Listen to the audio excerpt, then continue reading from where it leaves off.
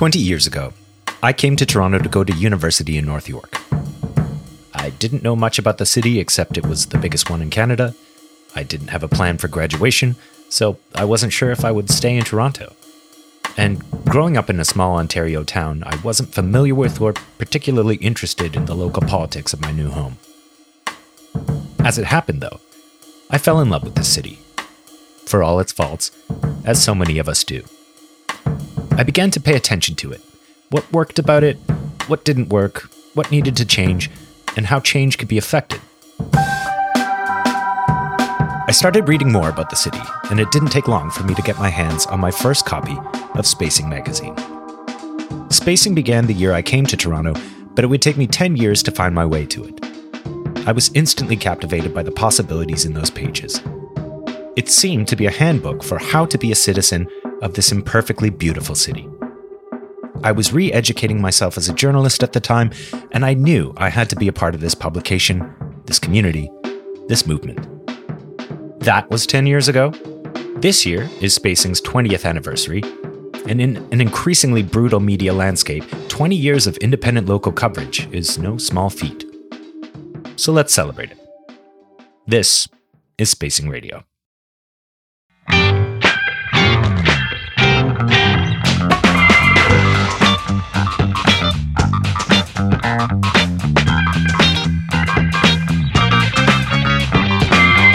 Broadcasting through a post-holiday party fog, I'm Glenn Bowerman, and you're listening to the official podcast of Spacing Magazine. Coming up on the show, David Miller's tenure as the Mayor of Toronto coincided with the launch of Spacing Magazine in 2003. Since then, the city and the attitudes that shape it have changed and changed again. I ask Miller about the urban and political landscape of Toronto 20 years ago, what's different now, and what needs to happen in the future. But first, to properly celebrate Spacing's double-decade anniversary, I speak to publisher Matthew Blackett and executive editor Dylan Reid about how the magazine started, what it means to people, and our latest projects. Stand by.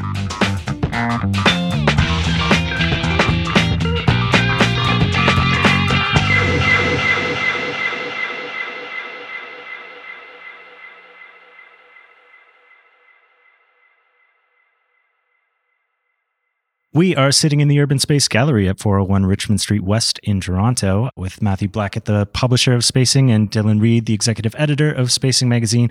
And we are sitting at an official Toronto Parks and Recreation picnic table. Matt, where'd you source this bad boy? I did not steal it. I got permission from the city. They delivered it to us. We're using it specifically as part of our 20 years of Spacing exhibition because the first meeting that Spacing ever held was at a picnic table in Grange Park. Just for people who are interested in the lore of the magazine, what was the reason for that meeting? Well, it was the start of a project, a part of the Toronto Public Space Committee. And it was like, do we really want to do something a bit different? We had been really, as an organization, a number of us had worked in the anti-postering bylaw and worked in the group. And we'd been pretty media savvy. We got lots of attention for our campaigns. But we also realized that there wasn't a lot of like what I would call like a holistic, well-rounded discussion about the issues. It was always seemed to be like a very much news in a silo. And as someone who at the time was already in like working in the magazine world, I saw that there was this huge gap to discuss these types of things. Now in iWeekly, we're doing a pretty good job of doing that, but they had other priorities too, music and concerts and art and theater and all the different stuff that they were had to cover. So it felt like a good opportunity to do something new like this. So Matt came from the magazine world, but Dylan, what was your how did you get involved? I was just really interested in urban issues, but at the time there wasn't really a lot of easy outlets for that. There was the big media, which I wasn't really going to break into. And I read basically a thing in iMagazine about the Toronto Public Space Committee and browsed their website and found this obscure page that said, we're thinking of starting a magazine. So I wrote in and was like, I could write about some interesting things I've heard about in, international media. And they're like, just come and join us at a meeting. And I came to a picnic table and there was, I think it was a third or fourth meeting. And then I just kept coming and they were basically helped start the magazine that way. couldn't get rid of you. You're still here today. Well, it was so funny because those first years, there was this real stream of people coming in and out of meetings, but there's just a hardcore of people who stuck through the whole thing, and that's who ended up being the founders. Well, we can't get into all 20 years of Spacing's history, but we are surrounded by it in this gallery. And when people come to our event, they can take it in themselves. Looking around, Matt, can you tell us a little bit about the exhibits that they'll be able to see? There's a couple of things that are going on. Obviously, we're doing a magazine, a release party, a book launch, and we're doing the exhibition. So this, by the time everyone hears this, the book will be launched, the magazine will be released. It's been really fun for us to kind of delve into our legacy box, which is basically a big banker's box where we put in posters and postcards and buttons and all the things that we've published and made over the years. And it was fun to be a little bit nostalgic and look at some of the stuff that we did off the start. So, we have things in here about postering. We have things about our history of our covers in the magazine. We have a wall with a bunch of our awards that we won over the years, things about our events, our buttons, our subway buttons. So there's lots of stuff, I think, to explore. I don't want to give too much of it away. I want people to actually come in here and kind of see stuff in a kind of tactile way. I think that's kind of what's unique about us, is that we've always been more than just a regular magazine. We've hosted events, we've made merchandise, we've published books, we've had podcasts before people really had podcasts. We did really interesting stuff on the web in the early days with other blogs like Torontoist and Blog.to. And yeah, we've been innovative in the magazine world as well, just by the landscape orientation of our magazine and how bizarre and odd that was when we launched in 2003. So, it's a way of giving some kind of context to our, I guess maybe our own history and kind of our own little bits of impact on the city over 20 years. And editorially, Dylan, has the magazine changed, over the 20 years? Obviously, we cover similar things, but what would people notice differently from issue 1 to issue, I can't even remember what we're on now. I think we're 65, right? Yeah. Right on. Well, lots of changes. The first one was black and white. Matt's pointed out that when we went to color, a lot of people were like, we didn't even notice it was black and white because, Matt was designing the magazine so beautifully from the start. We went from twice a year to 4 times a year. The magazine's grown and shrunk. So it started off small. It got pretty fat in the fat years of magazines. And then, like with other magazines, we've had to struggle a little bit. And so the magazine is a bit thinner now, but I think it's still got really great content. And I think that's the thing that's been consistent all the way through. Looking back at those early magazines, it was really amazing to see how much of a demand there was by creative people, by writers and illustrators and photographers to get their stuff out there and to talk about the city. And there wasn't really a venue to do that when we first started. And just seeing that burst of creativity and those first few magazines, people weren't being paid. So that's another thing that's different now. Everyone's being paid for their contributions. But people wanted to write about their city and how much they loved it and how much they wanted it to be better. Looking back on that was really, it was kind of brought the excitement back again. I think if I was to add anything to that too, I think that some things have been really consistent about us. One is, we've been really adamant about trying to uncover the joys of what's good in the city. Obviously, we've been critical. We've been critical right from the start. I would probably say our tone has changed over the years from even the first couple of years. I think we ramped down some of our righteousness that was there in those first couple of issues. You kind of get humbled and you realize you have to take maybe a little bit less of an adversarial role in some of the things. Especially as a magazine, you want to be able to present a wider viewpoint. And I think I think some of that has changed over the years. And I think the scope, it was always about public space and still remains about public space. But I think we've expanded to be about urbanism. So that involved things we didn't write about at the start were housing and police issues. And in some ways, we felt like those issues were actually being covered a fair bit in the mainstream media. But as we went on and we learned that wasn't necessarily the case, and it wasn't actually, they weren't doing a great job of that. I think outside of I and Now, police coverage was pretty poor in the city. So, we've changed on that front. We've expanded our content. We've expanded all the different ways we deliver our content. We started as a magazine and now we're just something a little bit bigger and different and multi-tentacled. We're a media company with a bunch of different ways of presenting content, which I think is like very emblematic of the evolution of media in the last 20 years. We've kind of been very nimble. We've been very open to change. And I think what we've always tried to do is pick the best medium to tell the story, whatever topic it is. So sometimes it might be a book, sometimes it might be a podcast, sometimes it might be the magazine. In other cases, it's been short films. Sometimes the best way to do it also is with some merchandise. Rob Ford and the Left Wing Pinkos all found out about that.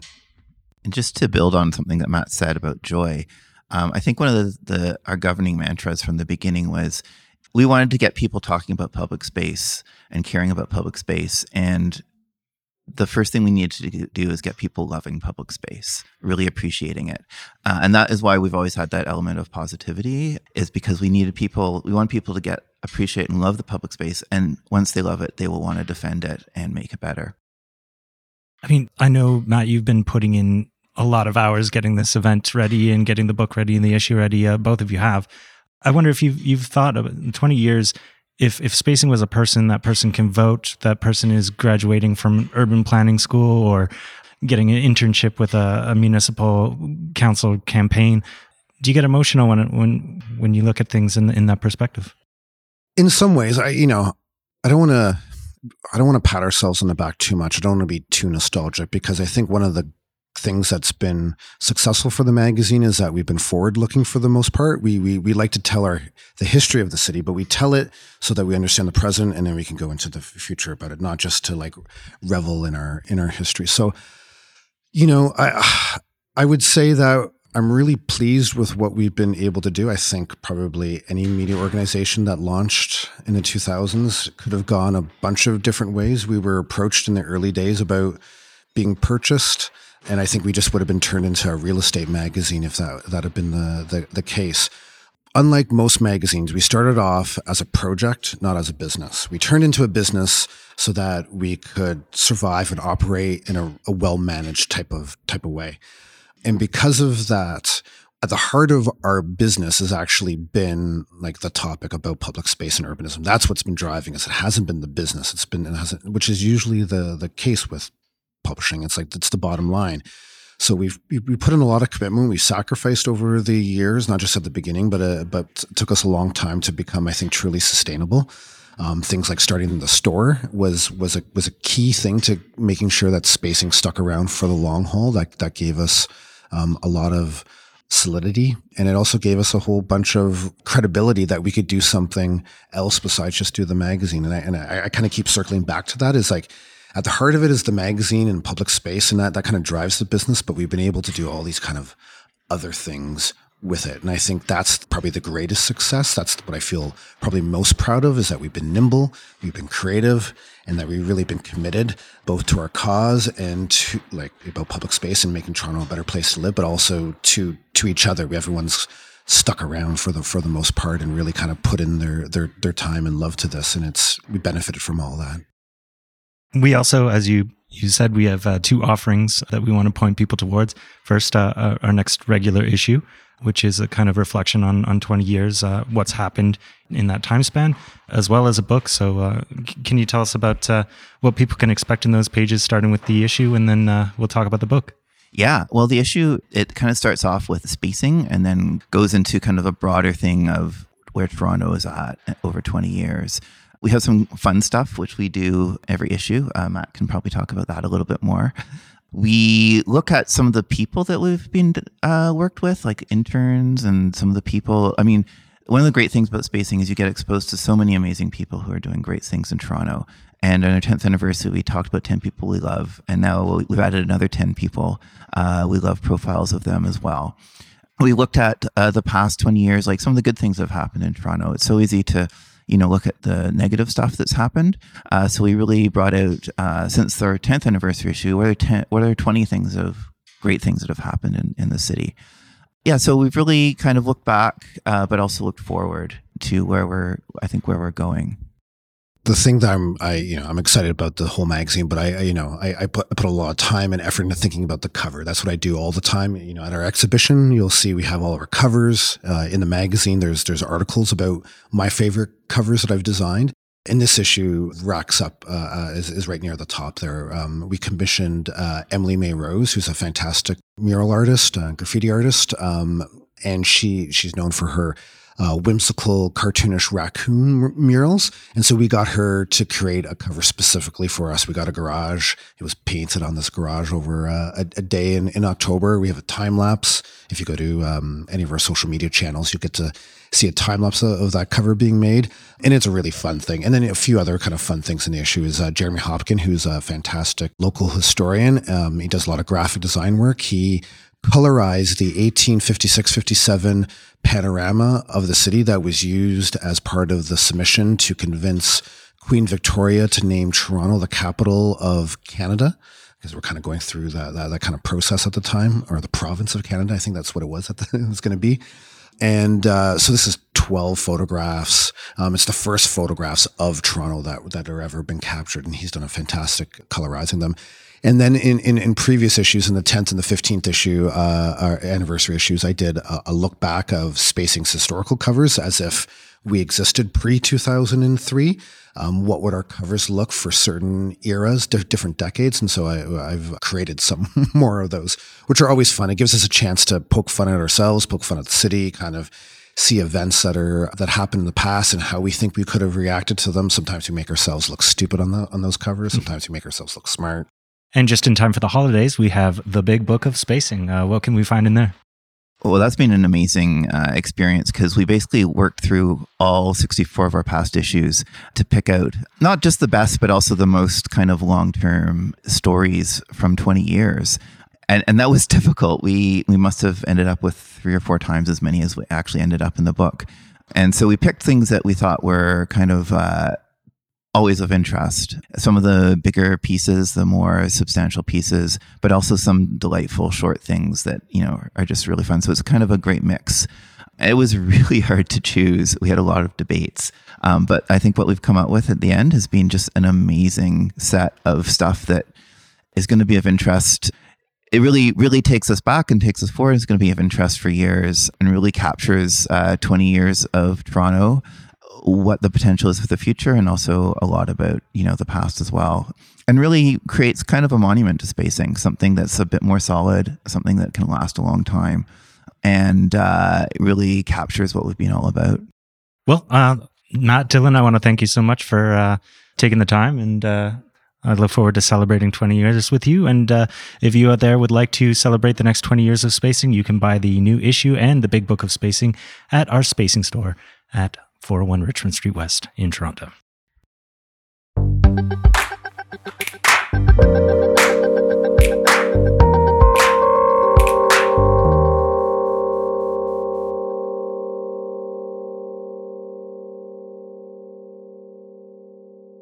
The spacing exhibit at the Urbanspace Gallery will be open from now until January 27th of next year.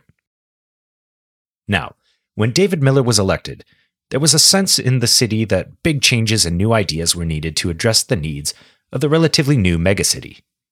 And spacing was there with plenty of suggestions of what those changes needed to be, whether City Hall asked or not. Here's the former mayor on 20 years of Toronto urbanism. 20 years ago, you became mayor of Toronto. You were considered the progressive urbanist counterpoint to, I think, Mel Lastman, your predecessor. And that same year, a group of activists and urbanist thinkers came together to form Spacing magazine. And it seems like we were riding the same wave for a time. So I wanted to ask you what you remember about that time in terms of urban thinking and people's attitudes to what a city should or could be. It was a time of hope.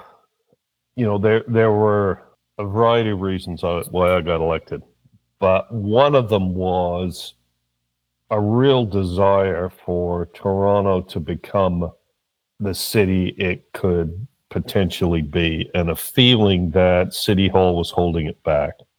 That Toronto once upon a time had been a city of new ideas and innovative thinking, and it wasn't that kind of city anymore. One of the issues that came to dominate the election was about the Toronto Island Airport. And that symbolically was about a whole range of things about the prevalence of backroom deals at City Hall at the time before me, where it was a place that you could influence change in your favor, depending on who you were, not what your ideas were. It was also symbolic of the fact the city was going in the wrong direction around issues like public space and who is the city for. Mm-hmm. And there was a huge public conversation, really, that at its heart was about who was the city for? You know, is the city for people who are well connected? Is the city only for people who can afford to own a car, for example? Is the city for people with extremely large houses on huge lots? Or is the city for everybody? And I think the Island Airport issue, in a lot of ways, symbolically had a whole range of those layers and led to this public discussion about, you know, what about our collective rights? What about public space? What are other cities doing to be innovative and forward-looking on issues like the environment, on public access to City Hall? So that City Hall is there for people, not just for lobbyists and other insiders. And there was, I think, a level of excitement as my campaign started to take off about the possibilities to really rethink Toronto in a lot of ways. And to me, it was in that sort of milieu that spacing came along. And I was so excited as mayor, because to me, the fact that a group of young, really smart people who deeply cared about the city would create something with the mandate of spacing was a real validation of the way I saw things as well, and was very, very exciting. It really spoke to the possibilities if people were involved with City Hall and thinking about parks and walkability and cycling and transit and the kind of buildings we built and their quality and environmental standards and much more. I found it a really exciting moment, and I was thrilled when it happened. You and your colleagues would often come to our magazine launches and events. We would throw big parties. A lot of local politicians seemed generally supportive of spacing. So you kind of touched on it, but what did it mean for you to have a publication like ours contributing to the discourse? Well, it's very important that there are places where we can have conversations, which is what occurs in spacing in a way. It provokes a conversation amongst people about city building ideas. You know, the mayor before me and the two mayors afterwards have seen their job at City Hall as simply constraining expenditure. And in a way, that's a very easy thing to do. It has really serious and terrible consequences for people and for the city and for our environment. But, you know, turning the tap off is you just turn the tap off. Building a city is a complicated thing. Mm. You know, there are elements of experimentation that you might get wrong. And so where do you have that conversation with Torontonians about new ideas and what's happening in other places that really works, and how to build a city that is equitable and inclusive and vibrant and fun? I can remember a push somewhere to stop kids playing ball hockey Yep. on the streets. And somebody said, is Toronto a city where, you know, fun has gone to die? And, you know, spacing has dealt with all sorts of serious topics, but there's a sense of joy in the city and a sense of hope and possibility. And because you need a place as a city, not just between city councillors and the people they represent, to have these kind of conversations about what is it we're trying to build. It's a hard thing to build the future. It's a hard thing to experiment because sometimes you fail. Spacing gave a way to have those kinds of conversations, which was exceptionally important. And I think one of the reasons why I and members of council enjoyed coming to the launches, not because the launches themselves were fun, of course that's a reason, but because this was a place where that conversation could happen. And if you were part of a city council that was trying to be engaged with people, advance new ideas, and innovate, it was really exceptionally important that there was a place for that conversation. In looking back at this past 20 years in Toronto, it does strike me that we're facing a lot of the same issues, sometimes exactly the same issues as we are today. For instance, did you fire a cannon at the Gardiner Expressway? I believe I did. Was that with you? I wasn't there. That's before my time. But it just makes me think a lot of these same issues have turned out to be generational issues, which I think surprise a lot of us. Are you surprised to see that we're still arguing about certain things like the Gardiner Expressway, what to do with it? No, I'm less so. Yeah. By the time I became mayor, I'd been elected for 9 years, and I'd been involved indirectly in local politics through my legal practice because we acted for the Toronto Island residents. Mm-hmm. So I had a view of local politics from probably 1985 onwards. Mm-hmm. So I had gone to council meetings, gone to committee meetings, represented people in litigation against the city and Metro from then, and then been elected. So by the time I was mayor in 2003, I had nearly 20 years with in-depth experience with politics in Toronto. I had watched a conservative government get elected and force the then region, Metro, which was amalgamated into the city in 97, to spend $100 million to fill in the beginning of the construction of the Eglinton subway. Mm-hmm. As an odd parallel with a conservative mayor immediately getting elected after me and spending $100 million to stop the construction of the Shepherd LRT. But I digress. Mm-hmm. By the time I was mayor, I had seen that there are big issues that Toronto and the province, because it has far too much influence over what happens in Toronto, have difficulty grappling with, particularly around issues of social inclusion and issues of big infrastructure projects like transit. So, one of the reasons that I really pushed against advice, by the way, on a whole range of fronts all at once as mayor, on social inclusion, on housing street-involved homeless people, on supports for young people, particularly those from low-income neighborhoods, on Transit City, on our environmental strategy, was because I'd seen over 20 years the fact that there seemed to be a tendency in Toronto for 1 foot forward, 2 steps back. For example, this obsession with subways. Yeah. Subways are fantastic. I love subways. One of the reasons I moved to Toronto was because it had a subway. I had my first toy train when I was about 3. It was a clockwork wind-up that Granddad gave me, maybe 4. So I love subways.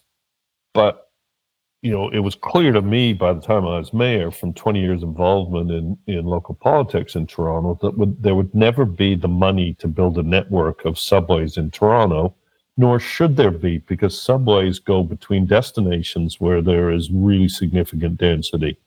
And Toronto in the core has the right kind of densities, but for generations will not have those densities in the inner suburbs. It just won't, because they're built in a way that it's very difficult to rebuild in the densities required, and so can be served by other kinds of rapid transit, particularly LRTs, if we're going to have a transit network that can then support the building of density and support social inclusion and can reach out to low-income neighborhoods and make sure they're part of the fabric of the city. And it was, because of what I had seen with subways be started and stopped, and both the Peterson government and the Ray government had subway plans, and the only thing that got built was half of the Shepherd subway. It wasn't even the full proposal, which I voted for. So I observed it keenly. And while it was on time and on budget, it doesn't, given the money that was spent, it didn't really materially advance transit across Toronto as a whole. So I'd lived through all of this.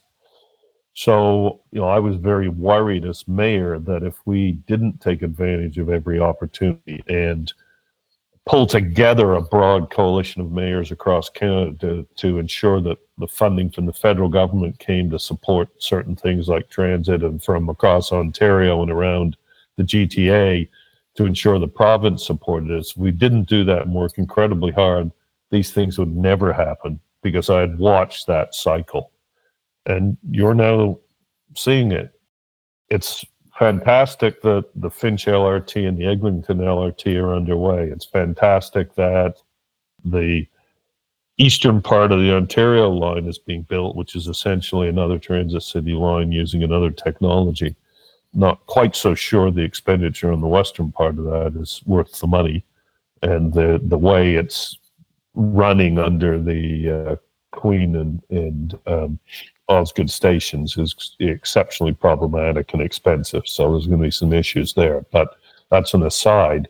But we still really haven't got a network that reaches into all the neighborhoods that need it, particularly in Scarborough. And this is 20 years after I was elected mayor.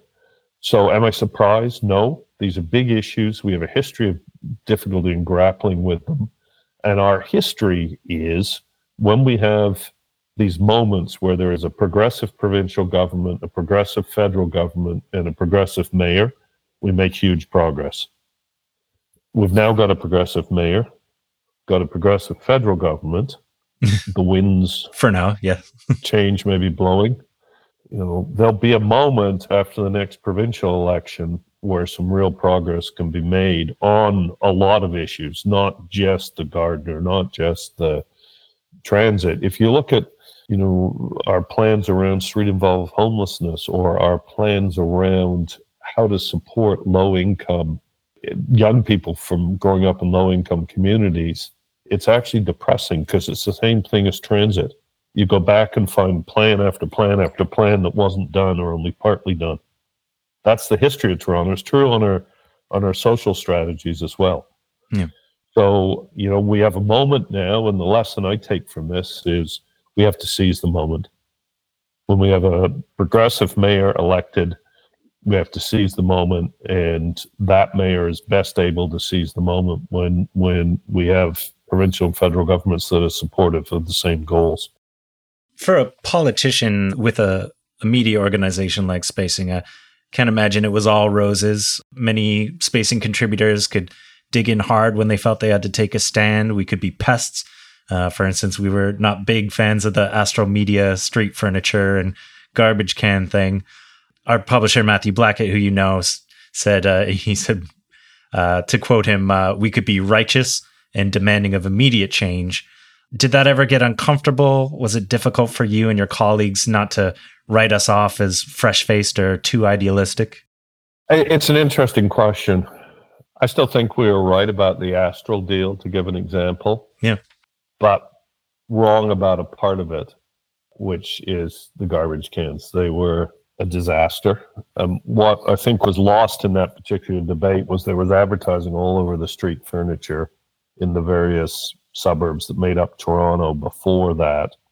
And this was a very good way, actually, to organize that advertising in a way that was less intrusive. But I think Spacing's advocacy on that issue was exceptionally important. And, as an elected official, you really do get caught up in the day-to-day and what you're trying to do. And it's actually very helpful to have voices you respect from outside to, in effect, say, are you really sure what you're doing?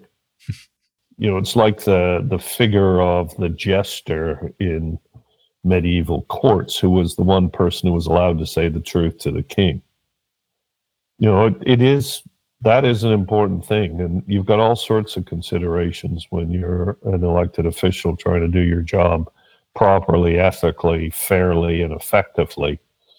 That was $1 billion contract, for example. It's the largest contract with a private sector provider in the history of Canada. Turning down $1 billion is tricky for an elected official, as you can imagine. But the issues spacing raised on, I'm just using that as a particular example, were entirely valid and really resonated with a lot of people. And one of the predecessor deals to that, the OMG media deal for garbage cans, was a complete disaster, and according to some media reports, probably likely corrupt. So although nobody wants criticism, and criticism from spacing got through. If the Toronto Sun said stuff, it sort of fell on deaf ears, particularly after they ran a cartoon of me as Clifford Olson, because I'd proposed a tax increase. I'm not sure how an elected official proposing a tax increase equates in any way to being, Canada's greatest mass murderer. I mean, there's not any balance there. But it's so ludicrous, you have to ignore it. I mean, it's spacing, on the other hand, because it was new and full of energy and good ideas and trying to make the city a better place for everybody. If it was critical, you paid attention. That criticism in particular made me think a lot about that issue. I came to different conclusions, but I had a slightly different set of facts before me than spacing would have. But I think that's a really important function. And just to broaden this a bit, I never had any issues, as far as I can recall, with journalists. Mm-hmm. I think journalism is an incredibly important profession. It was very important at City Hall. It helps people engage with the city in a way. Some people like to come to meetings. Some people just want excellent city services. But everybody needs to know what's going on there, and the best journalism does that. I did have some issues with opinion writers because some of them used to make up facts, and if you said the newspaper, they'd say, well, it's opinion. Well, but they made up facts. For example, Mayor Miller said X when I've said nothing of the sort. And I would classify spacing as excellent journalism in that context. It was a very important place to engage with the city. Those criticisms around Astral or anything else were certainly valid and came from a valid perspective of people with journalism, planning, architectural backgrounds, and were a really important part of the discussion. And, as an elected official, if we're going to have the benefit of a place like spacing that is helping create a conversation around the best way to take a city forward, and my goal was to take the city forward, you've got to accept the consequences that when something you're doing is seen in a negative light, that people are going to point it out and yell from the rooftops. And that's not only fair, that's good.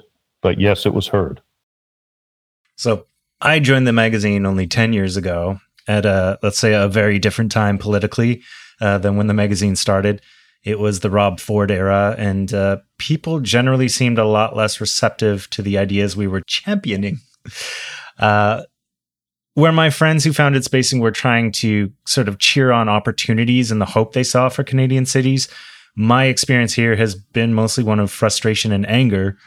Did the attitudes towards cities change for the worse somehow? And do you feel some of the same frustrations? I'm sad about both the Ford and Tory eras, because one of the things we did quite deliberately and well was enhance the status of Toronto as a government. And we were very conscious about that and deliberate. We wanted people to gain respect for the city government, so it's one of the reasons we, early on in my tenure, did all of the work to root out the corruption and make lobbying transparent and bring in the lobbyist registry and then implement all the recommendations, the MFP inquiry, etc. It's one of the reasons we left the Association of Municipalities of Ontario. It was very subtle, but the province passed a law that said AMO spoke for all of its members in dealings with the province. And our view was the City of Toronto has to speak for itself. Mm-hmm. And the only way we could do that, because the law was AMO speaks to its members, was get out of AMO. So we very consciously tried to create a government that was respected in which the politicians were respected, the mayor was respected, but far more importantly, the institution was respected. And because we really succeeded in that, it allowed us, for example, when the national government did a funding program under Paul Martin, Toronto was the only city in the country to be a signatory. Everywhere else, it was provinces or municipal associations and the federal government. But in Ontario, it was the federal government, AMO, the province, and Toronto. And Paul Martin, at that signing specifically, thanked me for my leadership on that. And to me, it was a validation of what we were trying to do to make our government respected as a government. And we talked about orders of government because cities had responsibilities, provinces had responsibilities, federal government had responsibilities, not levels. It's orders. I was very sad in the Ford era, very disappointed in the John Tory era at the efforts, accidental and deliberate, to diminish the city of Toronto and its ability to solve problems on behalf of its residents in partnership with the residents. Mayor Ford, through his personal conduct and the fact that he allowed his brother to pretend to everybody, to all and sundry, that he was running the city on behalf of the mayor. Doug Ford went around doing all sorts of damage. I can do a 5-hour interview about that alone, but the city was very diminished because of his personal conduct and because of some of his actions, like canceling the Shepherd LRT, etc. John Tory's even worse, by far. His legacy is that he met in secret with Premier Ford to deliberately diminish Toronto City Council and the powers of Toronto. And I'm proud that in my time, we could point to the City of Toronto Act and say, 20 years from now, people will look back at the City of Toronto Act as a moment where the people of Toronto were given the ability to build the kind of city they want in partnership with the people they elected, because that government has given far more power. 20 years from now, people are going to look at those secret meetings between Ford and Tory to gut council and give himself virtual veto power, and the shocking request from a mayor to have minority rule, which goes against about 1,000 years of history in the United Kingdom and its colonies like Canada. Just absolutely shocking and disgusting that it was done behind closed doors. The legacy, 20 years from now, if we don't turn it around, and I'm optimistic that Mayor Chow will, people would point to all sorts of disasters and say that happened when John Tory had secret meetings with Doug Ford and gave up the city's ability to lead. I find that depressing. The shame brought on the city by Mayor Ford and the fact that Mayor Tory deliberately gave away the city's ability to act on behalf of its residents and gave away the residents' contact with City Hall by asking for and agreeing to have the number of councillors in the middle of an election. That, to me, is the most depressing thing, because political tides will come and go, but if you gut the structure too much, you may have made irreparable damage. Well, it would be too grim to leave it on that note, so I'll finish with this. What is your hope for progressive urbanist discourse going forward? What needs to happen to bring people on board or empower people who are already making positive change in their communities? First of all, the discourse doesn't just disappear.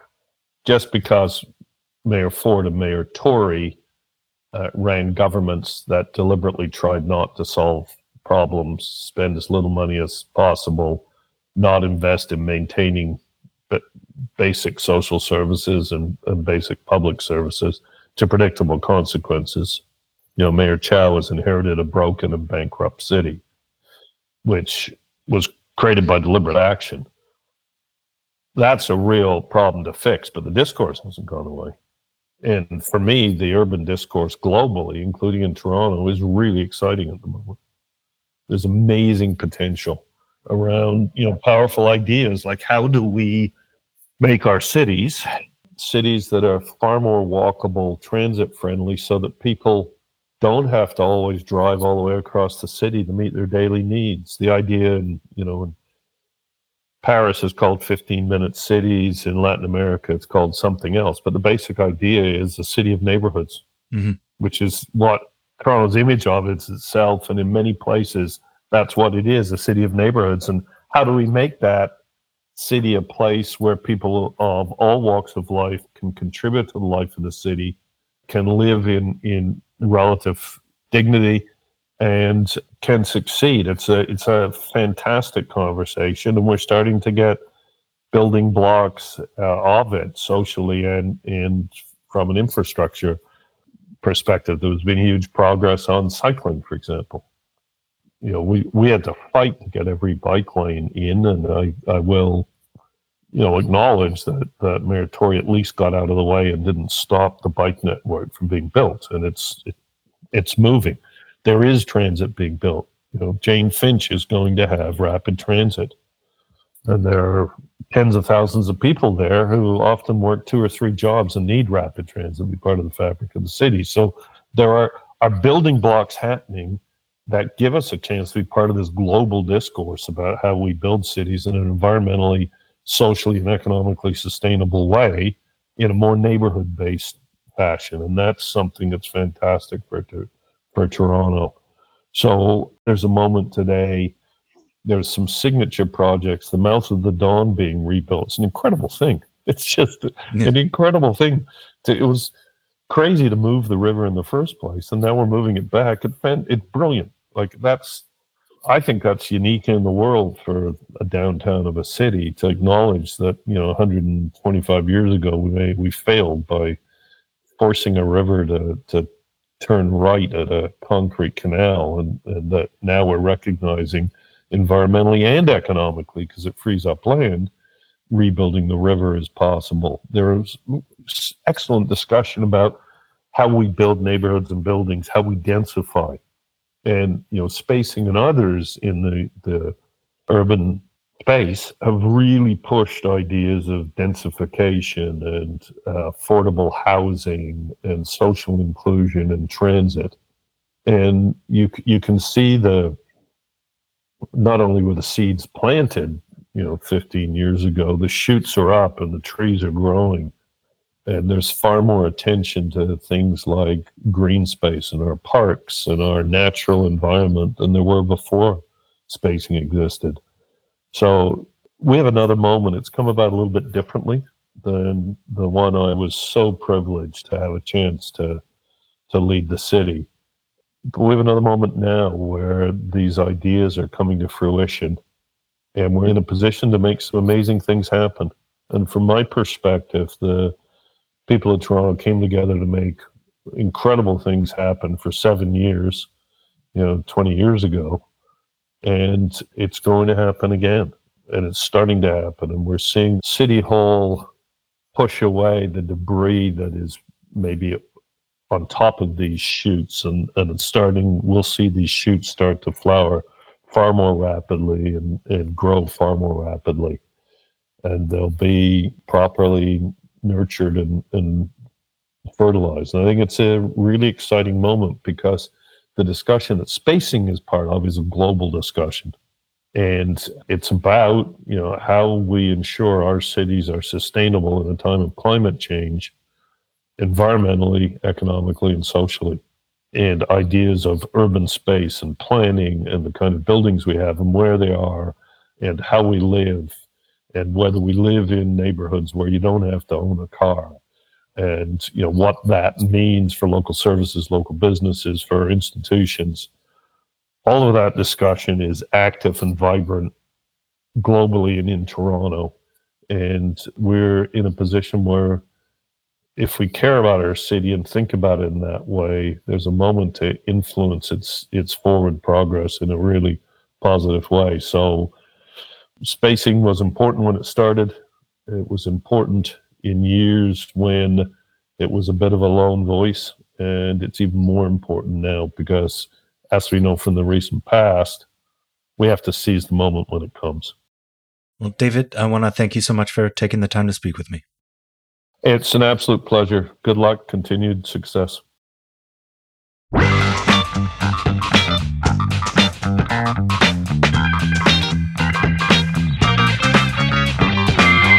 And that is the show. Thanks so much for listening. If you liked this episode, tell your office holiday party, the people skating under the Bentway, or the folks on a frosty hike through the ravines. If you have a moment, share this show around, give us a rating on Apple Podcasts, and help us reach new listeners.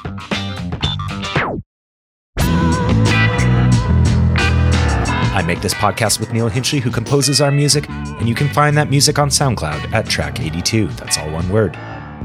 If you have any questions, comments, concerns, or tips, you can tweet at us at Spacing Radio, that's all one word, or email me at glynbowerman@spacing.ca. That's GLYNBOWERMAN@spacing.ca. Visit our website at spacing.ca or visit our city store at 401 Richmond Street West in Toronto, where you can pick up the latest 20th anniversary issue of the magazine, as well as the Big Book of Spacing, 20 years of uncovering Toronto's unique urbanism. In the meantime, a safe and happy holidays to all of you. Cheers.